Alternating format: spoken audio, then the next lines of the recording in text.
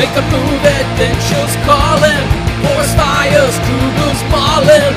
Take a chance and roll the dice one day. If you're a DM, players find you. Millennials can join this quest too. Expedition, we're gonna find a way. The Grizzly Pigs. The Grizzly Pigs.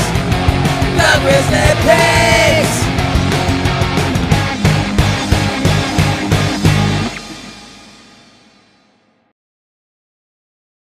So there's Craig.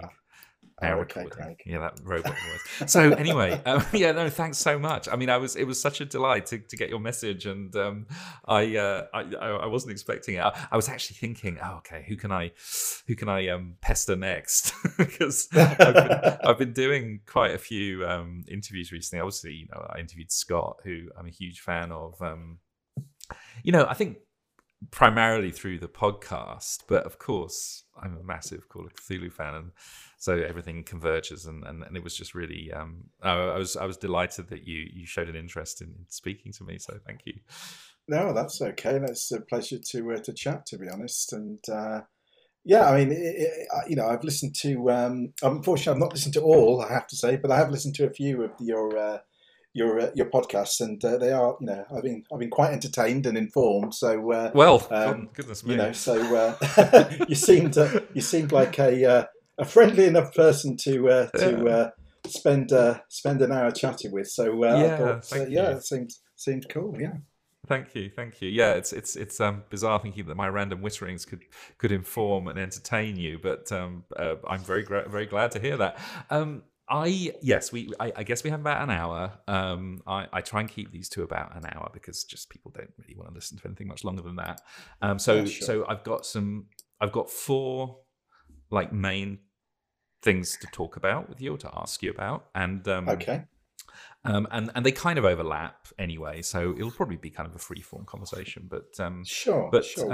Just to line it up, I wanted to talk about the 7th edition Call of Cthulhu and the work you did on that and the rules. I want to also, because it just seems very apposite to talk about chases, the chase mechanic, given that you devoted a whole chapter to it, and I have had a conversion moment about them. I also wanted to talk about the England chapter of masks specifically. I mean, I would like to talk in a more wide-ranging way about masks, but I know you wrote the new version of the England chapter, and I really wanted, and I loved running it so much that I thought it'd be good to talk about that. And then I want to talk about pulp.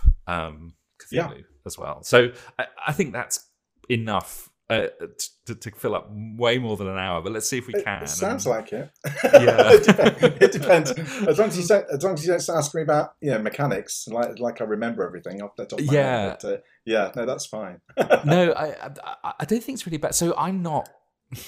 I'm not a really huge one for mechanics. I'm not very good at them, remembering them or implementing them. So I don't. I don't. That's not what interests me about role-playing games, and particularly about the stuff that you've written. But I think in some way mechanics do help you do certain things in role-playing, and I think there's some things specifically in Call of Cthulhu that really aid the role-playing and the storytelling, and they're sort of mechanically derived. Let's say, like sanity, for instance. Well, at the end of the day, it is a game for you. So maybe we can generally talk about them, but. Yeah. So 7th edition. Scott did actually talk a bit about this in our interview. If you listen to it, but and he talked about why you and others decided that there needed to be, or why you decided to actually do it.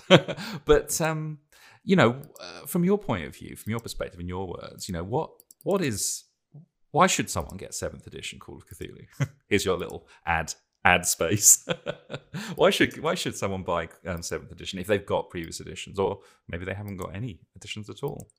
I guess there's 2 answers to what you asked. The first one being that is if you've never played Call of Cthulhu and you don't own a copy of Call of Cthulhu, then buying the current version of the game is kind of would to me make the most sense, because obviously you're getting into an evolved rule set that's born out of nearly 40 years of gameplay, You're getting the latest edition, which is compatible with obviously all of the latest books, but is also backwards compatible to every adventure and supplement that's ever been printed for Call of Cthulhu. That's the kind of the easy answer. If you already own an edition of Call of Cthulhu, well, I mean, in hands up, to be honest, you don't necessarily need to buy a new edition of the rulebook. It's the same game.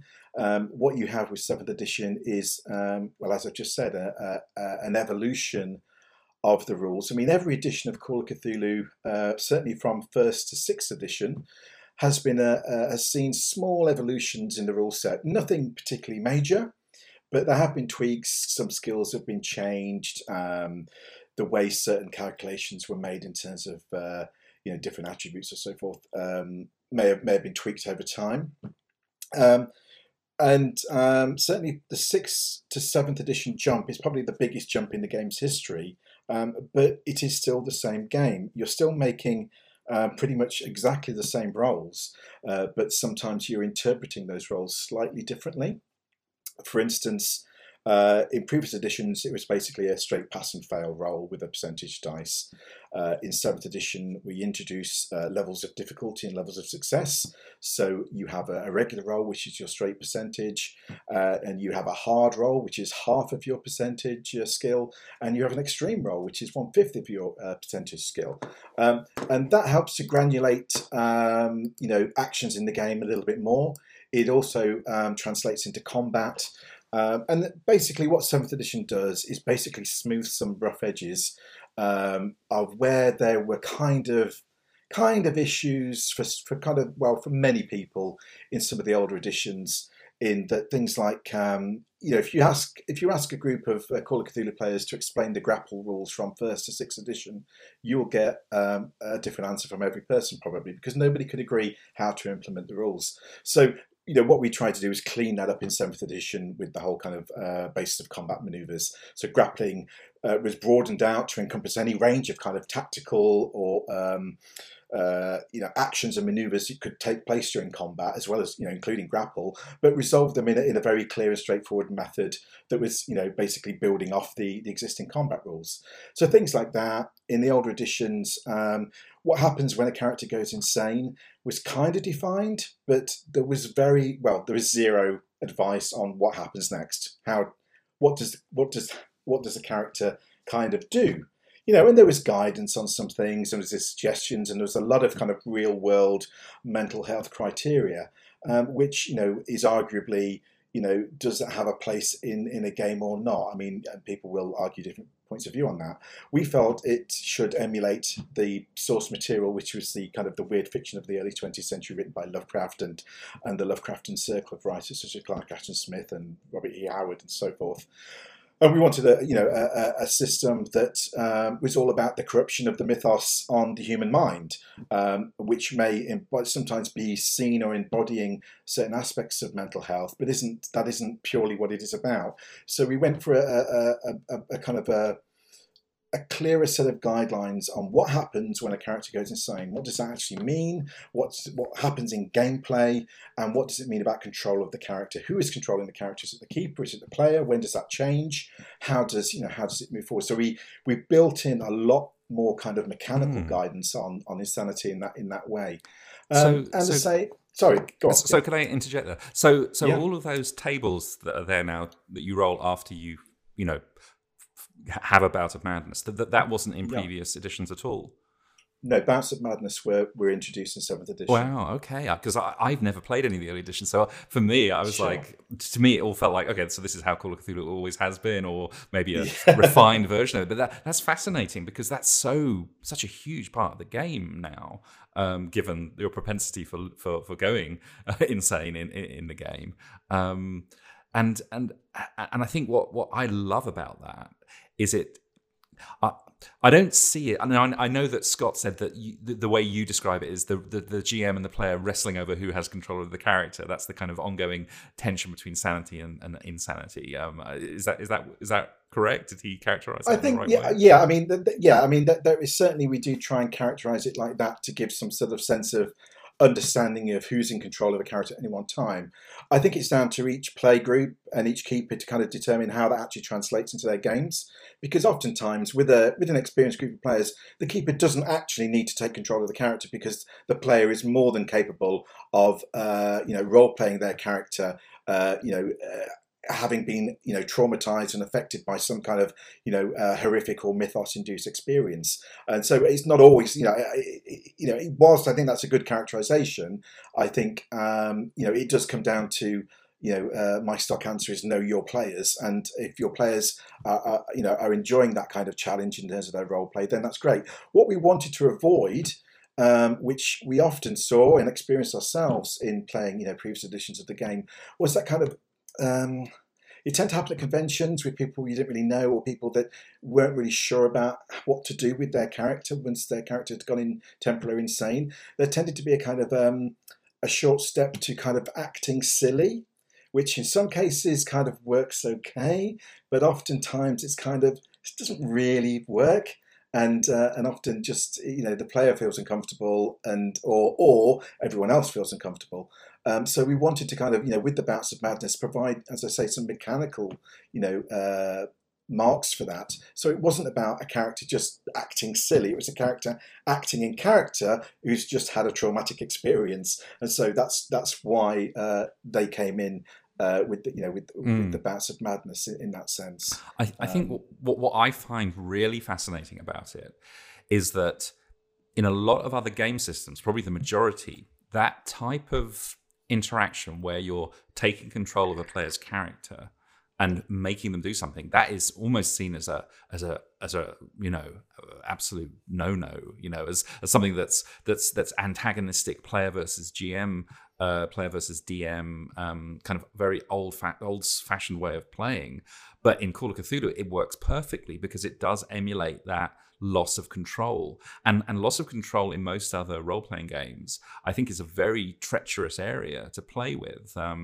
But how I like to think of it, it's almost in like an improv comedy troupe, and someone from the audience just shouts out a suggestion, and then you have to act out that suggestion. I see it much more kind of collaborative in that way rather than antagonistic. So it's not really a fight. I think you have to, between the player and the GM, it's more like, this is our agreement. This is the game we're playing. We've agreed that if this happens, your character isn't going to do what is optimal or best for them. And I think a lot of players have a bit of a difficulty adjusting to that when they first play, if they've come from D&D or something. Is that something that you've ever experienced, that they kind of resist that at first and don't understand why that is part of it?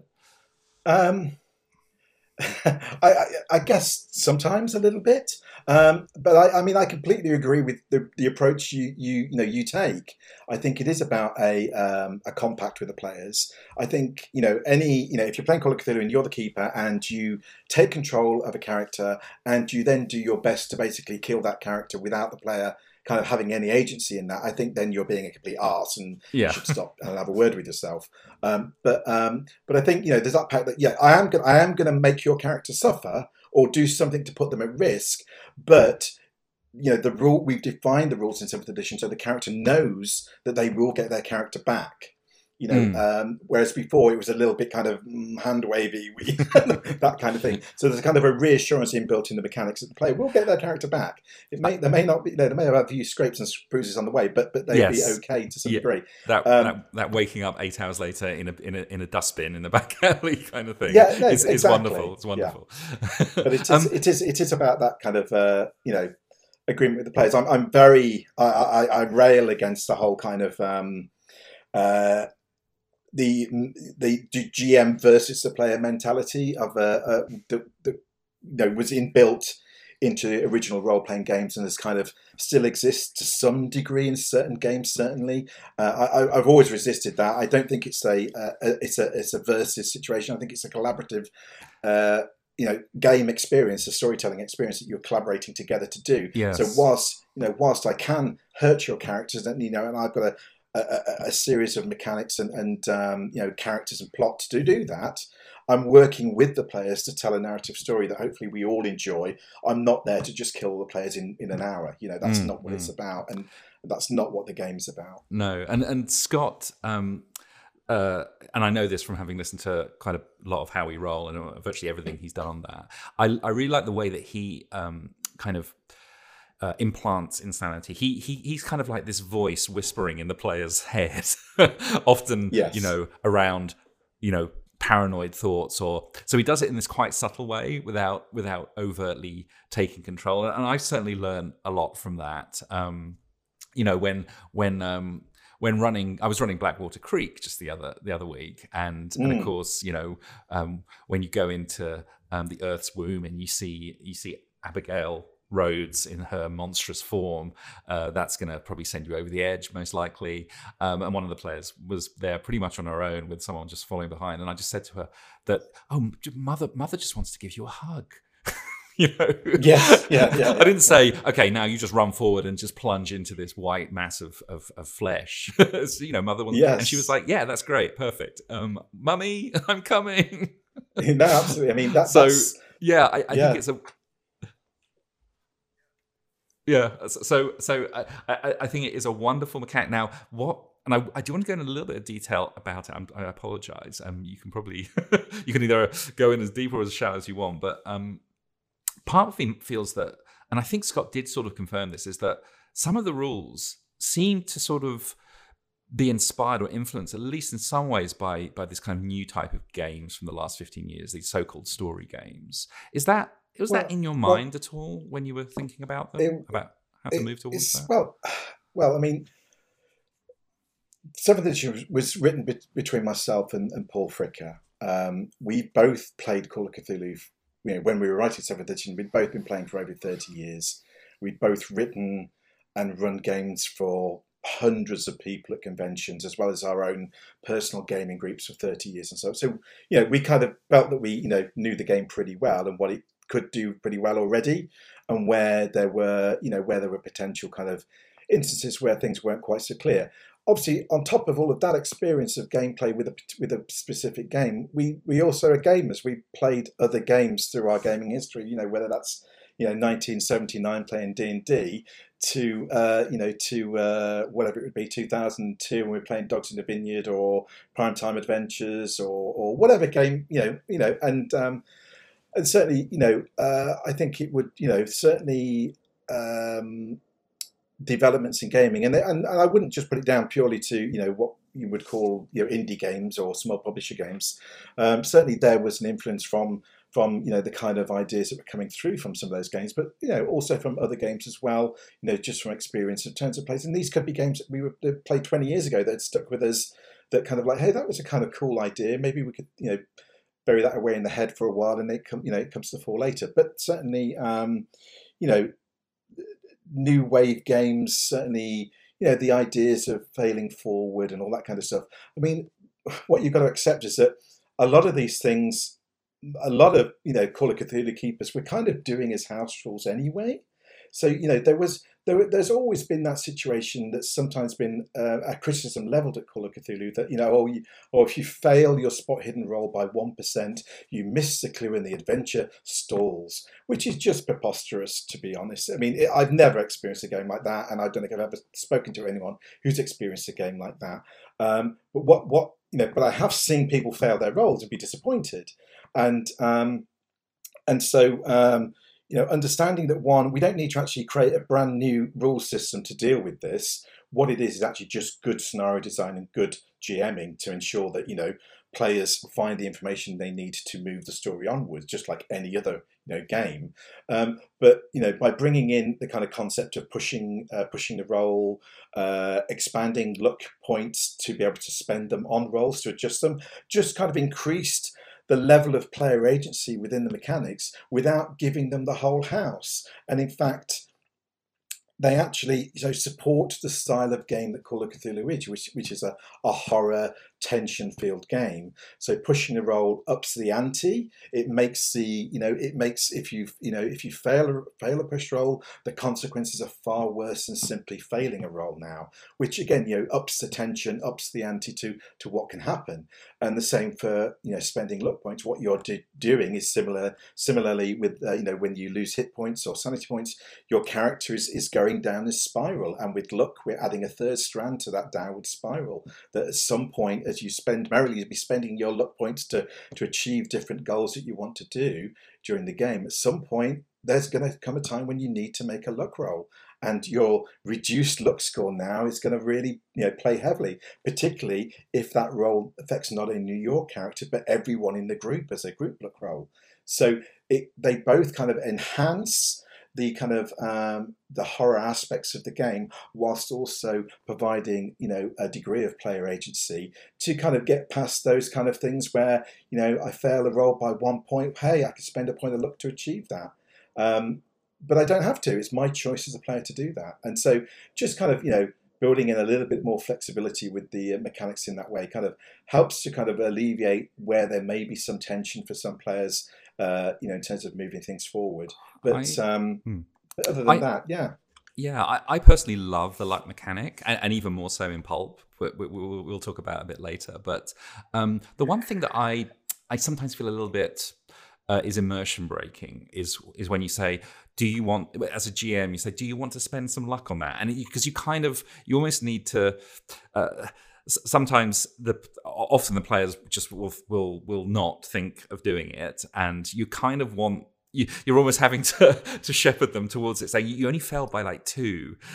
So it's almost like this very meta gaming moment where the player decides, okay, I'm now going to spend some luck right now. I wouldn't spend it on a roll that didn't matter. But I've got over that, to be honest. I think you have to, because I mean, in the next breath, you're asking for a spot hidden roll, or you're saying make a sanity roll, and isn't that just as less game immersive than any other statement you're going to make as a keeper? That's a good point. I don't buy it. I don't buy this whole it breaks the immersion. You're playing a game. You broke immersion from the day you sat down and said roll that dice for me. Yeah. Unless you're playing without rules and you're free forming it, at some point in the game you're going to use the mechanics of the game. And if that breaks your immersion, then perhaps you're playing the wrong game. I don't know. I just don't buy it. I think no, that's absolutely people fine. Have these hang-ups for no good reason. but for me, it feels a bit different. The luck, the spending of luck versus the making a skill check roll. I don't know why.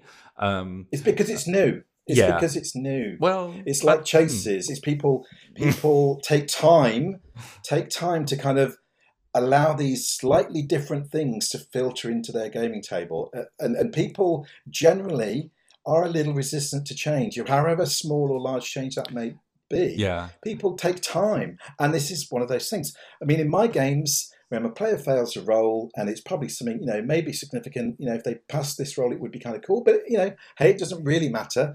I try and present the devil's bargain. Do you want to leave the roll as is? Would you like to spend luck, or would you like to push the roll? Always. By saying that, I've immediately upped the tension in the scene. No, you're absolutely right, and as I said, and that's what the game's about. That's what the game's about. It is, and the push roll mechanic is fantastic as well. I sometimes do have trouble coming up with very inventive and distinctive bad outcomes, but that's just on me. The one that I find hardest is always spot hidden. It's like, okay, you've looked too hard and you've gone blind. No, that's a ridiculous one. But do you use your players? Sometimes. I find players are really good at working out troublesome things for their fellow players. That's good. Yeah, and also don't forget that a failed push roll, the consequence doesn't have to be anything to do with the roll that was just made. That's true. Just the consequence is a bad consequence, which could just be whatever the player was doing, whatever they were looking at. They were being looked at by somebody else from across the street, and they can be delayed. It can just be, hey, remember you failed that push roll earlier and there was no immediate consequence, but hey, now you've opened that door. The consequence is the cultist did hear you and is waiting for you with a knife, and it's a surprise attack. Yeah, no, I think that's very good advice, and it's something that I do forget actually all the time. I'm always thinking, okay, what happens right now because you failed, and that is very good advice to actually think about maybe a longer time span where that could have had an impact. I mean, one of the ones you suggest is that it takes longer than you thought, and then that has some kind of negative consequence because you miss something else because you were there for so long or whatever.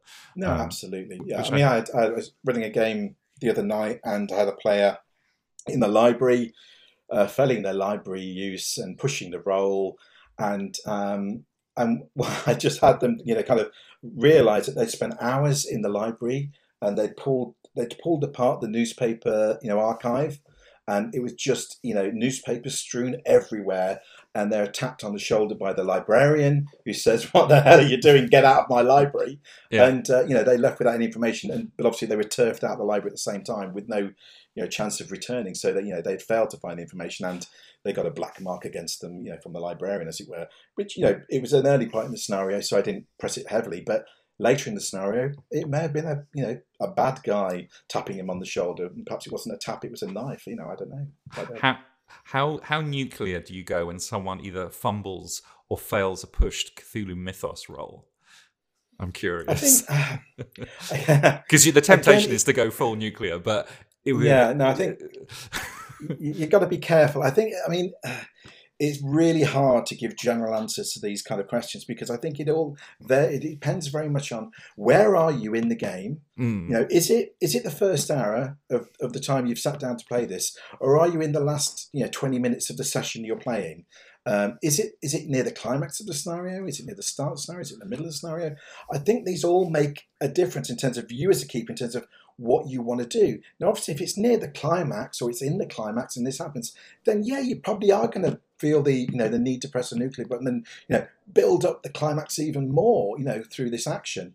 If it's earlier in the scenario, then you perhaps don't want to do that, because that's going to kind of bowl the scenario over a little bit. So you want to kind of mediate it down a little bit, and maybe use it as foreshadowing for later. Give them a little hint of how bad it's going to be later by showing them a little bit now. But you again use it always to try and foreshadow and build that tension a bit. Just you thought it was this, but actually, could it be this now? And or, use it to sow seeds of doubt, perhaps, or confirmation. But by the sound of it, Scott often uses it to have to create an impromptu meeting with someone that you don't want to meet from the other side. He seems to do that, and that's been quite inspirational for me as well. Just talking, it took me a long time to actually get my head around the sanity rules. I think because there's all these different phases, I had to read it and reread it, because I'd never played Call of Cthulhu before picking up the 7th edition, so I had no background to it. So this idea of the the initial bout of madness, and then the I believe the ongoing, like for the next number of hours, and then how is that different? Is that essentially that they're sort of effectively indefinitely insane, but only for 10 hours, so that any time they're very fragile for the next 10 hours? It was quite hard for me to and then how do you play out indefinite insanity? Is that like for me it's like do they have to be mad all the time, or is this just they're very fragile, or how do you play out indefinite insanity? I'm curious, because I could definitely learn something. I think. We tried to kind of explain this in the sanity chapter, but again, I felt it needed probably a little bit more kind of amplification. So again, there's a section in the playing the game chapter in the Keeper rulebook, which talks about kind of underlying insanity. And basically what you have an insane episode, or I should say, your character falls insane, whether temporarily or indefinitely. And the only difference between the two really is time scale. Temporary is temporary. It will come back. They'll regain full control of their character within normally like 1d10 hours or something like that, I think it is. And then indefinite is indefinite. It will go on, but it can be cured. It can be the character can kind of resolve themselves down the line through various different actions. So what you have is when a character goes insane, you have you have the bout of madness, and that is what you want, if you want to call it. That's the mad bit. That's the bit where they become frenzied, crazed, suffer mania or phobia or whatever it may be, and that kind of moment, those kind of moments which can last anywhere from a few seconds, with a 1d10 kind of round version, or it could last 1d10 hours if it's the summary version, where they kind of not really in control of their character. They kind of faint to the floor, run shrieking away, have delusions, see things that aren't there, or missee things or whatever it may be, and they're all kind of characterised in the bouts of madness kind of information. Now, once that bout of madness has passed, and that's again normally a D10 roll for a matter of kind of combat rounds or hours, depending on the type of it. the character then, if they're indefinitely insane, they're obviously still insane, but what their insanity becomes an underlying insanity. So they're not walking down the street, making bird noises. They're a functioning human being, and they can carry on, but they are just more susceptible to certain things. So, for instance, they may be more susceptible to sanity loss. So if they take further sanity loss, it immediately results in another bout of madness. Or, particularly, I think this is the one that I tend to use more than anything else, is they are prone to delusions. So whilst they are, functioning normally, their mind is still, is still recovering and reeling in their indefinite insanity state.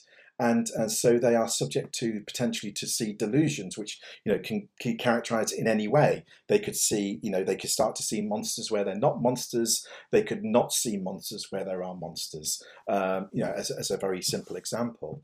And so they start to misbelieve the world around them, which is that part of that kind of underlying corruption of their senses that the mythos is having on them.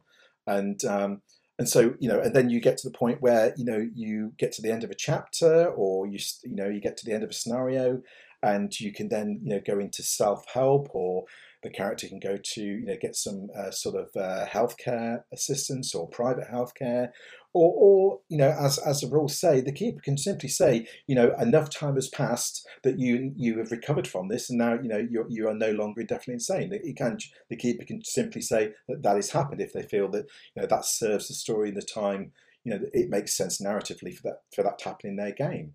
But there are a number of kind of things that a character can do to kind of shake off that kind of indefinite state that they may be suffering. I think I need to use that delusion stuff more. I haven't really used it. I was because it is a little bit open-ended about how you implement it or introduce it, and I kind of just parked it and thought, okay, maybe. And also that area around disbelieving what you're seeing, it's really interesting, but I couldn't quite figure out how to best play it out. I did do it recently in my Blackwater Creek, and it was kind of fun because I just stored up all the sanity loss for this one player, and he was very much, I don't believe this stuff anyway to begin with. So it was perfect. But I think there are two very interesting areas. There's so much richness really to this around how you play your character. And I think that.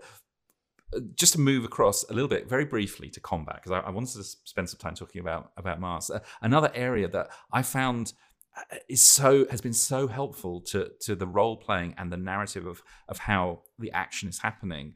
I come from a long, with a big gap, but a long history of playing D&D, and in D&D, it's fun, but basically. The temptation is just to roll the dice, say you hit, and do the damage. Because fights go on for a long time, and if you're trying to be creatively narrative about every single sword blow, you'll be there forever. Yes.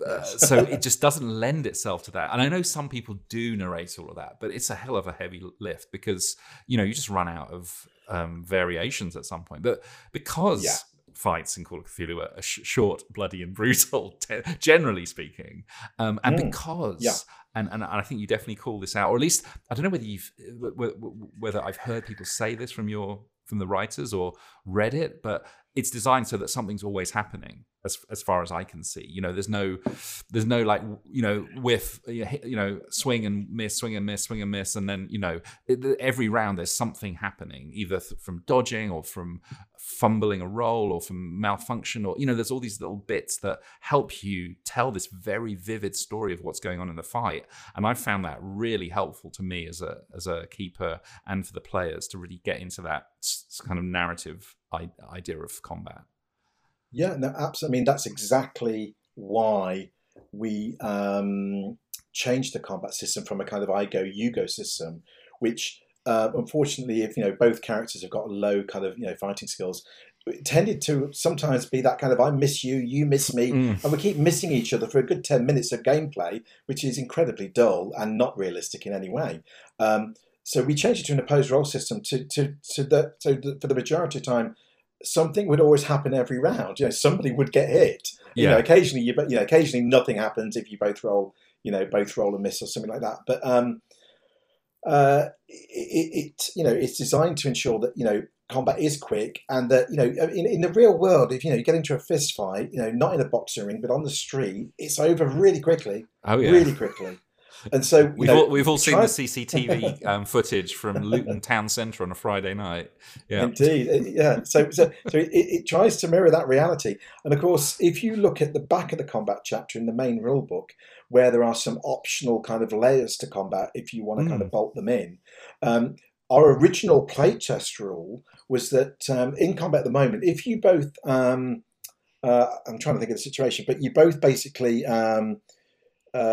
miss in combat. Say you're attacking me and I fight back. Yeah, and but we both miss. In the standard version, the general version of the game, we both basically don't do damage. We basically negate each other's attack that round. Basically, we move on, carry on next round. But in the optional rules, we have the original playtest rules, which are basically you both miss, which basically means you both fail to defend yourselves. So you both take damage. Oh, that's brutal. And that is really brutal. But that's why we left it in the optional rules, because sometimes people are new to Call of Cthulhu, take a little time to get their head around the combat, because they don't appreciate that when you make a combat roll in Call of Cthulhu, although it's a single roll, it isn't a single blow. It's a combination of feints, moves, blows, parries, blocks that are encompassed in a single roll that's opposed by your opponent. And so once you get that into your head, that actually it's a series of actions culminating in this one die roll, then it opens your mind to the possibilities of what could happen in that. And so it isn't just a straight I punch you, you punch me. It's I duck and dive, I find a gap and I kick you or headbutt you or whatever it may be. So it kind of hopefully kind of opens up that narrative space, as you were saying, to give you kind of some ideas, and then gives the player some narrative freedom to describe the style of fighting. There isn't a martial arts skill necessarily in Call of Cthulhu 7th edition. There is a fighting skill. And if your character wants to say that, well, I'm trained in jiu-jitsu, that's great. You describe your combat using jiu-jitsu terms, and that's what happens. You've still got the same fighting skill because that's your fighting skill. It just so happens you're trained in this particular style of fighting. You're fighting against a boxer who's a pugilist. They'll describe their things with a roundhouse blow and a uppercut and all that kind of thing. So it's very much kind of leaves it open for the players to kind of bring their own personality of their character to the describing their their combat actions in that way. So you simplified the brawling, but so why then did you leave in all the specialized weapon skills for sword and chainsaw and whip and so on? Was that a bit of a legacy thing as well? Or? Well, it's partly legacy, but it's also partly real world. If you're wielding a knife or a club, we call them kind of basic weapons, and most people can pick up a knife and a club and pretty much know what they're doing to use them.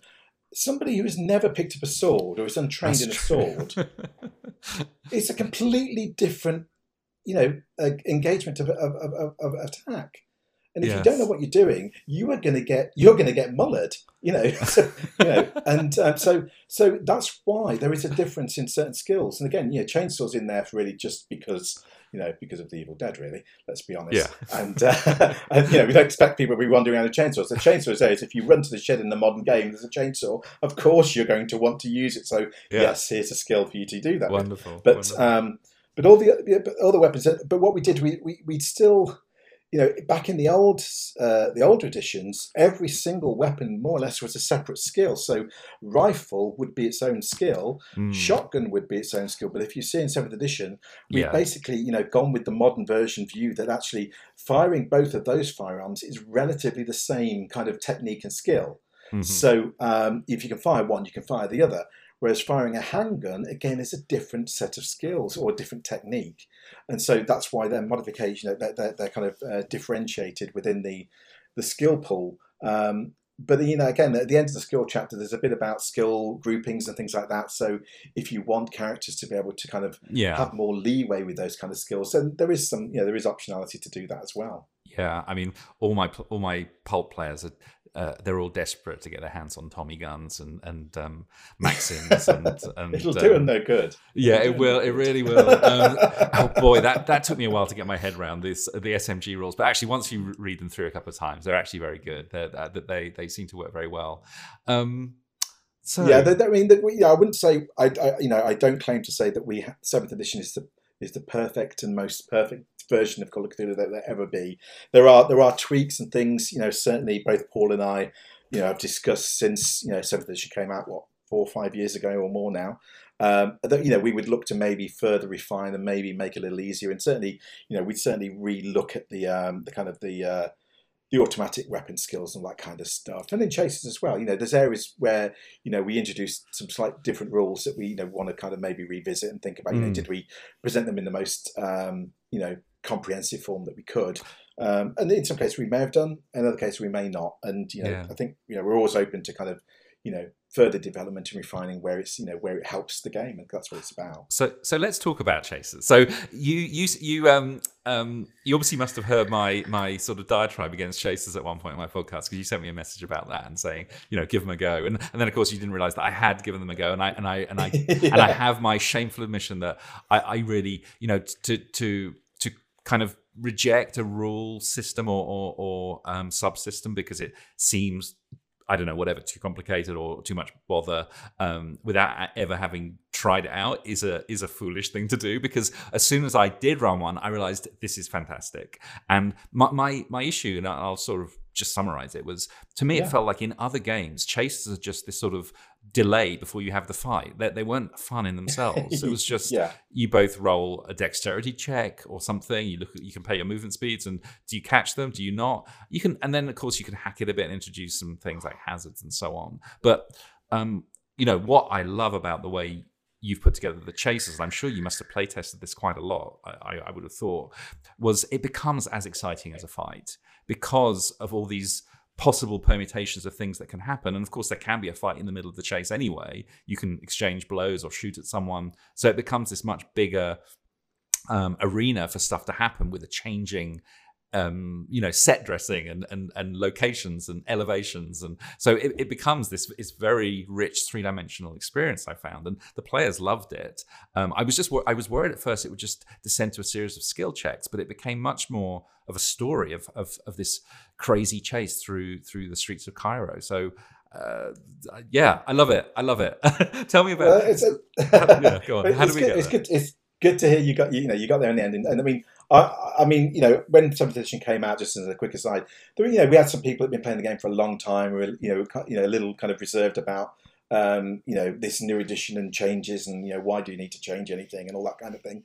And that, you know, that perfectly respect people's views like that. But my answer was always, well, my suggestion is, why don't you just try it? If you still don't like it, hey, you can still play with all the material you've still got, and indeed convert the new material to the old system anyway. But give it a try. You know, games are there to be played, and, you know, we do our best to try and explain rules on the page, and we don't always get it perfect. And so, you know, until you actually try something out, you never quite know how a game or a rule is going to actually play out. So I'm really pleased you bit the bullet and then give it a go. But in terms of chases, yeah, I mean, it's a really what you said originally about, you know, it just seemed to be like a delay before we had a fight. I think that's classic kind of role player speak, isn't it? Because we are so trained that in a role playing game, you're either having a fight or you're having a conversation. It's pretty much, it's one or the other. And so when you introduce this, you know, other way, this middle path, which is a chase, it's kind of like, well, where does that fit between the two? Well, it's its own thing. And actually, you can treat it as a whole new, as you say, a whole new kind of diorama within the game to propel the story forward in some way. And what you have is a series of mechanics that help you narrate a chase, basically.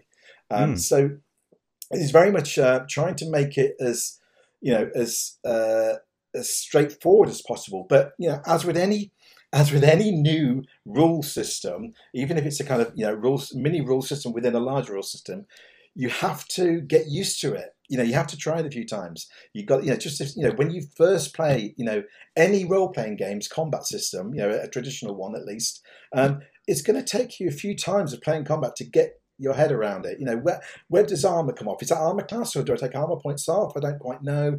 What do I roll to? Is it a target number, or is it as an opposed roll? You know, and you learn the system as you go. And it's the same with chases. You play it out a few times. But as you say, what the beauty of it is, I mean, it all stems from Lovecraft's fiction. It stems from the Shadow over Innsmouth. Absolutely. Shadow over Innsmouth has got the archetypal horror chase scene in the Gilman House Hotel. You got the narrator is chased by the inhabitants of the Deep Ones through the town from the hotel room, and it's really tense, it's really cool, and there's no combat in it whatsoever. But it's just as much fun as if he'd been there boxing with the Deep Ones. So we felt that it's a horror game, and what's a major trope in horror films and certainly some horror fiction is chases. And whilst, yes, you can simply deal with a chase in Call of Cthulhu and in many games with some sort of a post-dex roll or whatever. And hey, if that's what you want to do and move on with the narrative of your game and the chase is over in a couple of seconds, that's great. But if you want to kind of spend more time on it and you want to kind of, really kind of deepen the narrative around that, like you did with the kind of the episode in Masks with the chasing the boys with the the investigators' bags and whatnot, then it gives you some tools to do that, and that's what any game is about. It's a set of tools for you to use to try and to aid the gameplay, to build that kind of narrative experience and move the story on, and that's what that's where the chases come from. Paul did all the original work on the chase rules, and then we both kind of play tested them, as you say, to the nth degree, and to try and get them right. And then then we go like, oh, what about car chases? Okay, let's try and build that in as well. Oh, I haven't tried one of them yet. I will. I think one of the. Go on. Sorry. I was going to say, I mean, the big difference in car chases and people chases is that you're just rolling drive auto instead of your dex roll, but your challenges and obstacles and barriers can be you can up the scale. You can have other cars coming in front of you and all that kind of thing. So it just plays to those kind of classic chase tropes, but it technically isn't that more complicated to do it in a car. You just have to know that there's a few tables to look at if your car crashes. Yeah, it's you want to be ramming them or being rammed off the road. That's got to be part of the car chase. So yeah, I'll do that at some point. They haven't got a car at the moment. They had a very nice one in England, but the one thing that I need to get quicker at is it feels like it's a little bit of a mental lift to just quickly do one on the fly, because obviously you have to think about the different hazards and how they're going to, and it just yes, you could just scribble down a bunch of stuff, but I think you do need a little bit of prep time beforehand to think about it in a creative way to make it as fun as possible. So personally, I agree. Yeah, I would do the same. But there is again, using your players can be helpful here. If you are doing it on the fly, having them say, what's up ahead? And then somebody will shout out something you didn't think of. You go, oh, that's a great barrier. Okay, that's in. And you can do it that way. But I agree. Yeah, I think 5 minutes just on a scrap of paper, just sketching out what potential barriers there could be and or obstacles is certainly a thing to do. So seeing as we touched on it, I hope we got a little bit more time that we can keep talking, because I did want to dive in a little bit into Masks and specifically the England chapter. It's funny. Maybe I'll speak to every writer of the fifth edition of Masks get the whole set, because obviously I talked to Scott a bit about Peru, but the England chapter was like a breakthrough for us as a group. I think we'd had huge fun playing Peru and America, huge fun, but when we got to England, I think. The coherence of the narrative really comes together there for me for the first time, and then it ratchets it up again when you get to Egypt. I'm realizing, but the England chapter is for me the moment at which you start to understand what's in some way what's going on. You don't really understand what's going on, and players, if you're listening. There will probably be some spoilers, but we'll try and avoid them a bit. Anyway, that was just to them. Note to them. Of course, as you know, I haven't read previous editions. I haven't read previous editions of Masks. That interlocking kind of, I guess, these different forces interlocking in England. Zara Shafiq's forces, Gavigan's forces, the implication of other. Brotherhood forces in Cairo, the first kind of real ability to, I suppose, interact in some way with these elements of Nyarlathotep, of the Black Pharaoh specifically for the first time. Was that something that you kind of changed dramatically from previous ones, or was it just restructuring them, or tell me a little bit about how that chapter fits together. I think in terms of, I think you're right. In terms of the England chapter, is the first point in the campaign. I mean, if you follow the kind of the standard order of play, which is obviously Peru, America, obviously from America, players could go to any of the other location chapters, but in the main, most groups tend to go to England first. So it's the one that really opens up the scope of the whole campaign. Because whereas before you've had information and tidbits about things happening around the world, or information and names, they are simply that. They're just bits of information that haven't really coalesced into have a meaning yet. But when you eventually kind of stumble through England, certainly as you get to the midpoint and beyond, you start to see that actually these bits of information are actually highlighting this path of living and breathing opposition, because what you have in England is whereas in the America chapter the opposition is very static. They basically they don't really know the investigators are onto them yet, probably, and it's very much in the hands of the investigators to actually go, ha ha, we're here, and take on the local forces of darkness in the American chapter. Whereas in England, you fairly quickly are introduced to key players who could be bad guys, and if you're not careful of how you actually role play those initial interactions, you suddenly throw up these red flags about the group, going, well, these guys are asking very interesting questions. I should look into these people more. And suddenly you have a cult actively working against the player characters, the investigators. So it suddenly becomes a much more dynamic game and campaign, because this is the first chapter that kind of really introduces that aspect, and obviously the other chapters build on that, and you see each of the cults working in slightly different ways and having different kind of agenda to follow. But ultimately, a lot is set up in England, because obviously if you handle England wrong, and the England chapter has a capability to forewarn every other cult in the planet that you're likely to meet, to say, there's a group of people, they look like this and their names are these. When they arrive, you must kill them, or whatever it may be. Oh yeah, so, that's exactly what my players did. They are not going to get a moment's rest. They got way too close to Zara Shafiq, and not only does she know them all, she even turned herself into one of them using that spell and hung out with them for a good day to kind of put a spanner in the works at Gavigan's ritual up at Miser House. So that they are, and Shafiq is still alive in my campaign and still there in the background, good. Scheming. Well, so Shafiq is a character I introduced to the new edition. Really? She wasn't originally there, and I felt that I don't believe that cults are all harmonious organisations that all love each other and love each other internally. They are these seething masses of infighting and backstabbing and things like that some of the time. Others may be more ordered and regimented, but I could see where you see the links between the Brotherhood in England and in Egypt. It just seemed to me that it was plain that it could be some kind of tension between those two groups. Particularly with a person like Gavigan who believes himself to be better than most. That this upstart Englishman is down, just setting himself up to be pulled down a peg or two by the true kind of leaders in the kind of the cult in the worldwide sense.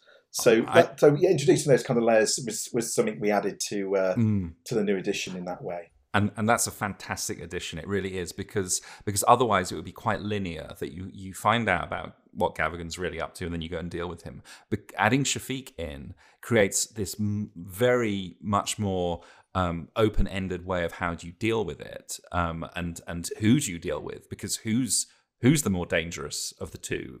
It's never specified. I mean, Shafiq in some ways is probably more dangerous because she's closely allied to Omar al-Shakti in Egypt, or at least closer, but also probably has plans for that as well. At least in my I could just see groups. The groups would either kind of go for you're all bad guys and we need to keep away or try and deal with you all. But I love this idea of introducing this kind of person that would basically say, well, look, your enemy is my enemy, and we could work together on this, and just dig themselves a hole, really. And which I think that's the beauty of Call of Cthulhu. Some scenarios is that giving the players enough rope is never a bad thing. To let them be the architects of their own downfall is one of the pleasures of keeping Call of Cthulhu, when it's not you that's actually done it. All you've done is giving them the tools to defeat themselves, really. But so it's nice, and the England chapter is it's very much it was quite a linear chapter. I think you're right initially. And as I said, I just tried to throw in some more layers to it. And there was also there was a bit of a problem with the England chapter in terms of the overall plot, in that once you've got the whole kind of what's going on in the campaign, particularly with what's being one of the things that's being constructed in Shanghai. You had plans coming from Egypt, and in England they were making things and sending them to Shanghai to be put together to build this device. In the original England chapter, there was no manufacturing plant or any clue as to what was actually happening and where did it happen. So the whole Derbyshire episode. Where you have the manufacturing plant, where you're getting these components, and that's all new to this version of the campaign. Wonderful. I felt really it was a bit of a big plot hole, unfortunately, that I think needed to be filled. Yeah. Oh no, it all meshes together really nicely.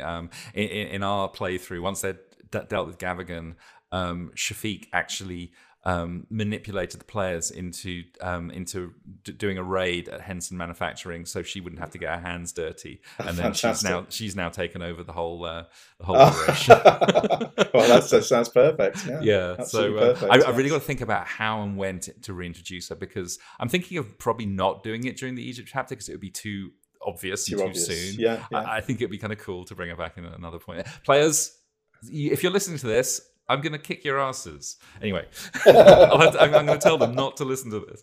Well, the beauty of that character is though that, as you've already said, she could appear as anyone really, and it could be far too late before they realise who it really is down the line that they've been talking to. So that is true. Yeah. That's a good one. I like it.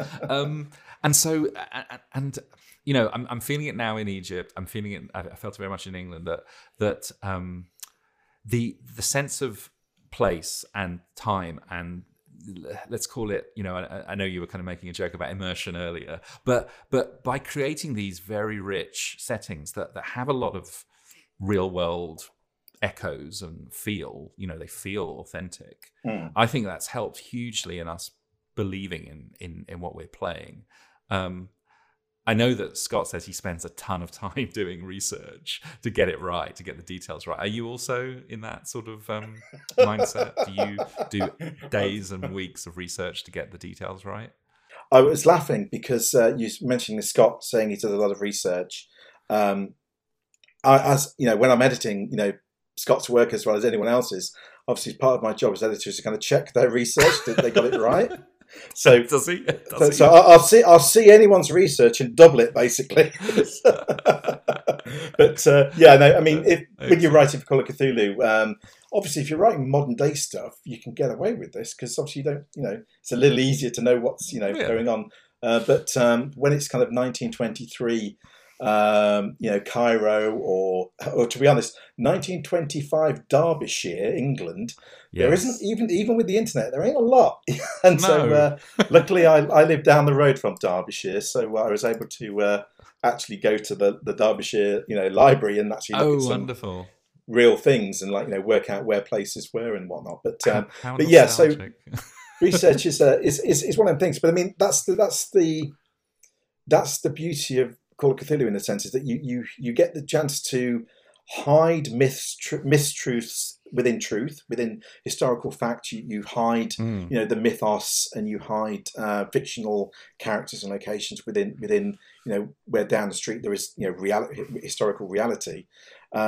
You get to play with and introduce historical characters as kind of part of the colour and background of the scenery, whilst your fictional characters are kind of playing the key roles, I guess. But you get to play, I guess, a little bit with history, or you get to experience. That's I tend to prefer that kind of term. You get to experience history of the setting to whatever degree you and your group want to explore it, I guess. And obviously. There's a whole gamut of things, to whether it's the kind of the different cultures and attitudes to, what was it like living in a house where there wasn't electricity? How does that actually work in terms of the game? I think it's one of those systems that allows to kind of, if you like history, it's a great game because there's a lot of it in it, and you learn things from reading scenarios that other people have written, and they've researched cool things that you never knew about, and so you pick up these things and you store them in your head for when you're running a game and so on, and so yeah, it's very cool. Yeah, I mean, I like history, so I would say that. So. Yeah, no, I realised at one point that I had sort of let my players down a bit when we got to England. Pretty much as soon as we got to England, because just because I live in the United States, so all my players are Americans. Most of them, none of them are over 30 as well. I play with a bunch of kids, really. I don't mean that as an insult, guys. So their frame of reference, no, if they're listening, their frame of reference is so different to mine. And they arrived at Waterloo, as you do. Get the train up from Southampton once you docked and whatever. And then you get off, and I said, yeah, and you can see Big Ben and the Houses of Parliament over Westminster Bridge. And left it at that. And then afterwards, I found out that they were really let down. They wanted me to fully describe what Big Ben looked like. Of course, yeah. And for me, it was like, well, because as soon as I said that, I have this incredibly vivid picture in my head. I don't need any more detail. But it really made me realize, no, you don't be afraid of over describing things or feel like because I think that really helps players often, particularly in a real inverted commas setting like the world in the 1920s, where every little piece of detail, the fact that Mexican silver dollars are legal tender in Egypt. What an amazingly weird thing, but it's great. No, absolutely. I mean, I think there is always a scale to this, and there's always a balance to be had because. Obviously, you don't want to bore people. There's a degree to which that kind of description is either vital or desired, and that's cool. But it's kind of knowing when you've crossed a boundary. Often, I find players will let you know because as you start campaigns and you get to the kind of through to the midpoint, players are really enjoying all this description. They're really kind of feeding off the kind of your vivid description of Big Ben and the bells at 12 and the Houses of Parliament and the colour of the Thames and so forth. And that's all really lovely, and it's building the colour and building the atmosphere, and that's great. And then the plot happens and they get to do some stuff. And as the campaign progresses, the players become more and more focused on the plot because they're more and more in danger. And they're more and more aware of a clicking clock or whatever it may be, or what the threat is against them. And suddenly they're like, yeah, I don't care what Big Ben looks like. Just tell me, can I shoot him or what? Whatever it may be. So your players will. But as I said, I think I said earlier when we started talking, the biggest advice I can give in any game is know your players, understand what they're looking for, understanding what their needs are, and obviously trying to meet that. And as you say, understanding that your players were looking for a little bit more of a deeper insight into some of the setting material. But that now, and so you can introduce that as you need to, and take it from there. Yeah. So look, we're not going to have time to talk about Pulp of Cthulhu. Maybe we'll have to do another one of these at some point. But I did want to finish up with with a little thing about the propelling them through. Now, obviously, there are two really interesting, fun, and quite big side treks, so to speak, during the England chapter. There's the Chelsea Serpent and the Derbyshire Horror, I believe you call it. Yes. Yeah. They are both so much fun to run, I can't tell you. But of course, they're very much off to the side, and you can maybe tie in a few little loose threads. My players got obsessed with the Blue John Caverns. They were sure this was a portal to another world. They wanted to go there and spend time there. I love it. And of course, yeah, go on. Sorry, I was just saying, I spent many an hour in the Blue John Caverns in that way, so it's kind of it's funny. It's very funny. Yeah. So one of the, I would say it's a criticism, but one of the kind of heads up warnings for you read a lot is, watch out for the side quests. They can really distract your players and maybe get them off the track. And I didn't personally feel that, but I could see how that might be a risk if your players do get very kind of, spend session after session up in Derbyshire and whatever. What were those in the original? Were they as fleshed out? Yeah, they were. They were in the original. The Chelsea Serpent is pretty much the same as in the original. There's a little bit of kind of some added kind of guidance on things that can happen that perhaps wasn't in the original, such as if they do the magic thing and end up somewhere different. Then whereas before it was pretty much, well, that's it for them. They're out the game. Really? So I tried to introduce some kind of ideas about maybe here's how you could get them back in the game and not end your campaign after 4 sessions of play. So that I basically enhanced the Chelsea Serpent with a bit more kind of versatility in terms of ensuring that it wasn't a one-end stop for the game basically in the campaign. With the other one, the Derbyshire Horror, again, the format of the story is pretty much the same. I did embellish some here and build some detail in for the keeper to kind of play with if they wished. The main thing is that I threw it on its head, and so this is a spoiler, but in the original campaign, what the advice at the start of the scenario is basically do everything you can to make sure the players don't think this is a werewolf. Yeah.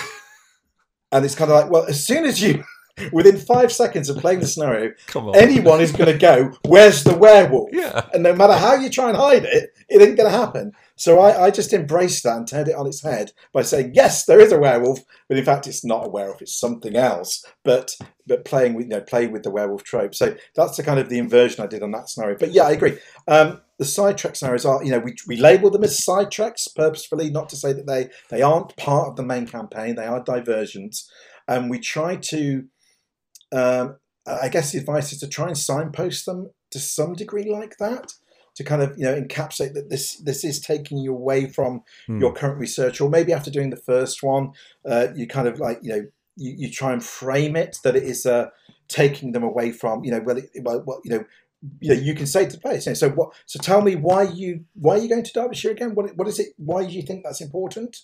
And get them to explain to you. Go, okay, so you've not found any kind of links to Gavigan there, have you? Okay, so it's going to be, maybe something completely different, And they go, oh yeah, and you kind of give them some ammo to kind of make a choice whether they do want to go there or not. But I mean, the way I did it was after they'd been up to Henson, they wanted a bit of R&R, and they'd heard there was a lovely B&B up in the Peak District that would be a very nice place to rest and recuperate.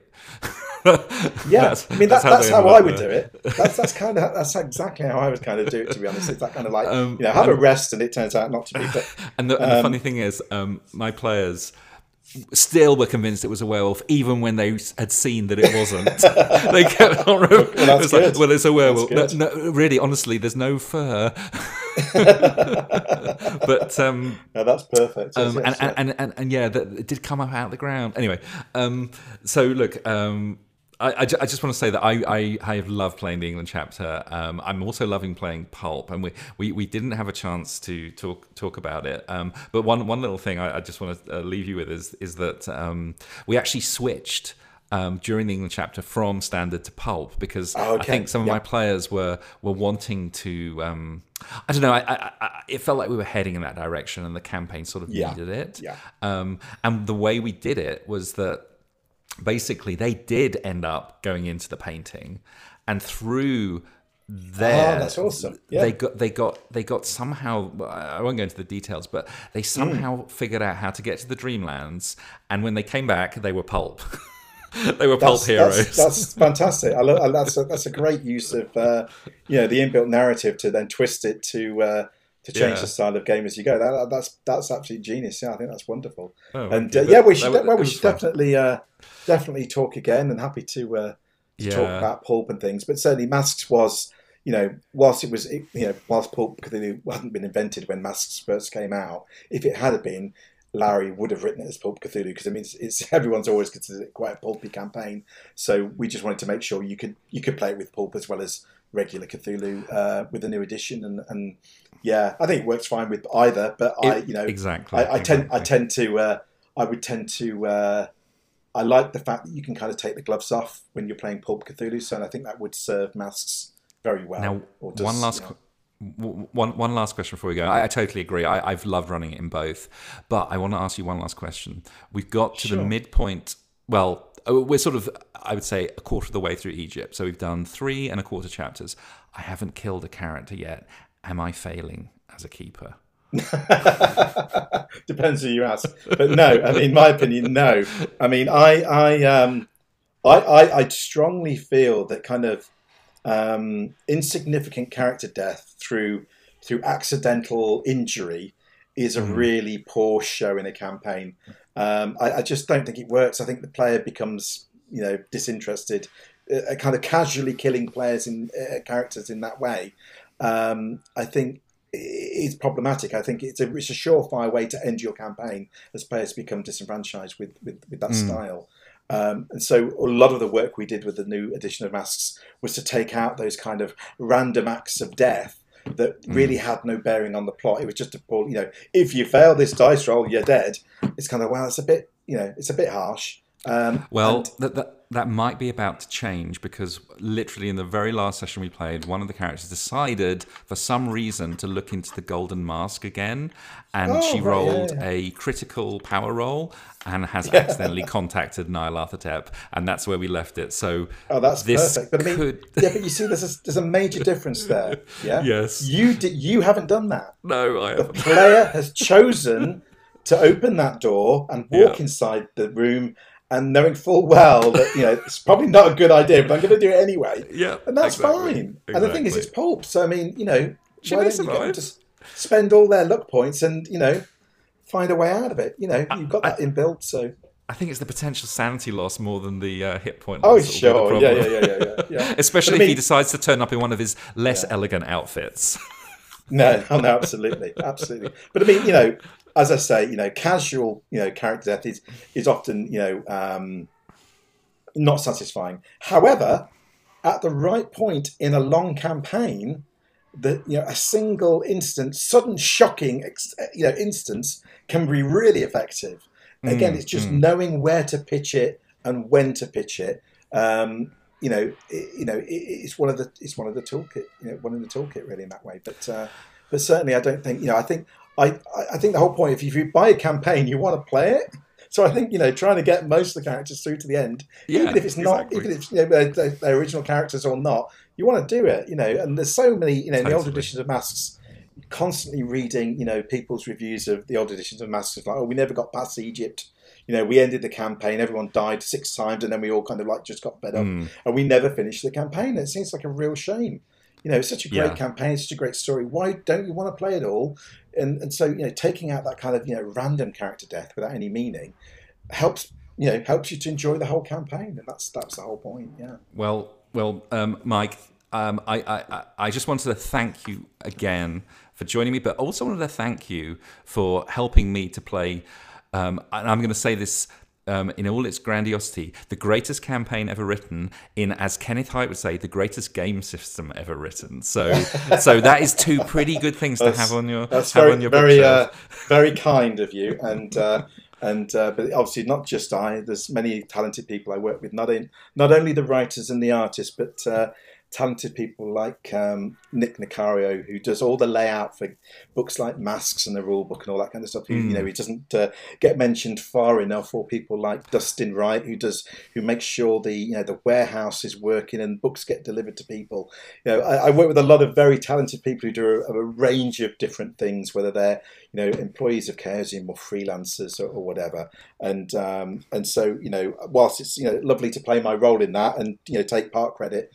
There's a lot of other people that equally should be taking credit as well. So it's just great that people enjoy the game and enjoy the work that we've done, and particularly with things like Masks and the other books we're putting out. So it's a pleasure to hear that you and your group are having fun with it, because I mean that's why we're doing it. It's it's a game at the end of the day, and if people are having fun with the game that we're producing, then kind of that's a win for me.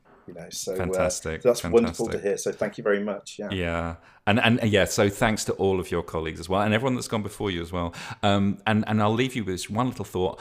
Tomorrow I'm going to run Missed Dews. So once I've done that, we'll have to get back in touch, and you'll tell me how wrong I did it. Oh no, you probably did all right. No, let's talk about Missed Dews and pulp. That sounds like wonderful. A great another good hour of conversation, Andy. So okay, well thanks very much. Thanks so much, Mike, and have a good day, and hopefully we'll speak again soon. Yeah, sure. Yeah, thanks again. Okay. Take care. All right. So.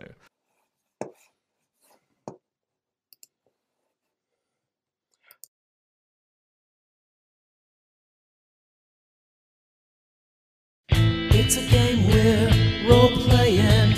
I'm a stranger and you're making mistake after mistake. No one can hear your pleading. The wind drowns out your screaming. They'll never smell your